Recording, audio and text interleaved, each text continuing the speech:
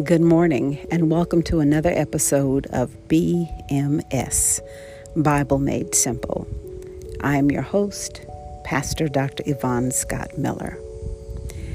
I'm coming to you with an invitation, and the invitation simply says, enter in.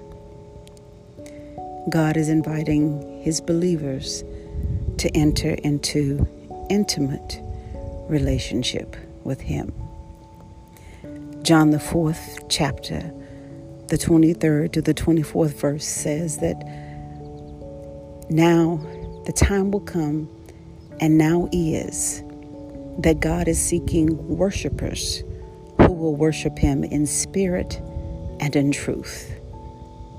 The 24th says that God is a spirit, and they that worship Him must worship Him in spirit and truth. What does all that mean? It means that we are three-part man. We are flesh, we are soul, we are spirit. Flesh, the body, the worldly things. Our soul is our mind, will, and our emotion. And the spirit is that part that God gave us before He placed us in this earth. And God says that we have got to get to our most intimate part in order to fellowship with Him one-on-one. He's saying that we must get out of the outer court of our flesh, the I need and I want and Lord help me and please Lord. We've got to put our flesh down and go to Him with a pure heart of worship. Worship Him in spirit. Worship Him as our Father. Worship as our Redeemer. Worship Him as our Lord. David said in Psalms 100, enter into His gates with thanksgiving and into His courts with praise. Take our flesh and enter into a worship season where we're praising God for who He is. We're singing songs of praise. We're singing songs of adoration. We're singing songs of love.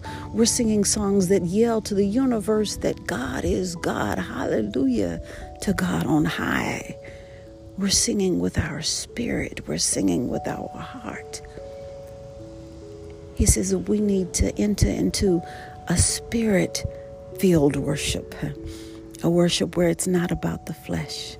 It's just simply about adoring Him and about loving on Him and loving on His Son and allowing the Spirit, the Holy Spirit, to dictate that worship.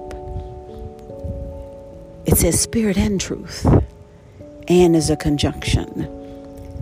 He says if we just worship and sing, but we don't add any word, any truth, any Bible to what we're reading, then we're just emotional Christians who have no substance, no rock to hold on to when we get out of that season of worship and we have to go back into the world.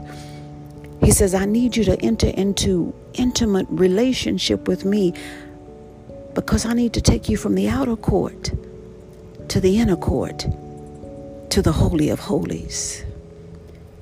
I need you to take you from the outer court where the carnal man lives to the inner court where the man who is being sanctified resides, to the Holy of Holies where you're intimate with me, where you let me do the talking, where you let me do the download into your spirit, where you let me put in my will for your life, so that when you walk back out into the outer court, you're walking under my power and under my authority.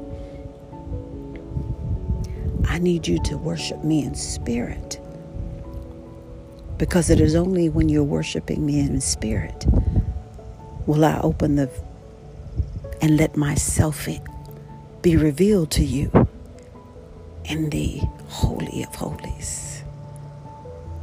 Only when you worship me in spirit with your whole heart will I reveal to you my heart and my will for your life. Worship me in spirit and in truth. The truth of the word, the truth of who I am, the truth of what I say, the truth of what Jesus has done. Worship me in spirit and in truth. And I will enter into fellowship with you in a way that will change you. I got speeches there because when you get into that holy of holies with him, it's a speechless place. It's a quiet place. It's a place where you don't do any talking and you don't put out any to-do lists. You just are there. It's a place where you can feel his spirit. I'll find myself sometimes crying and smiling at the same time because it's a good place. I'll feel my fingers and my feet tingling because it's a spiritual place. Today he's inviting his children to enter into intimacy with him. And you do that by releasing your spirit and letting your spirit lead you into worship. Bow down and worship him. Worship him. Oh, worship him.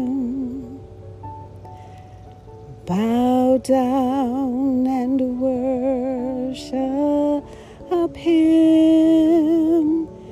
Enter in. Oh, enter in. Enter into worship with our Father. He's waiting. He's waiting. He's waiting.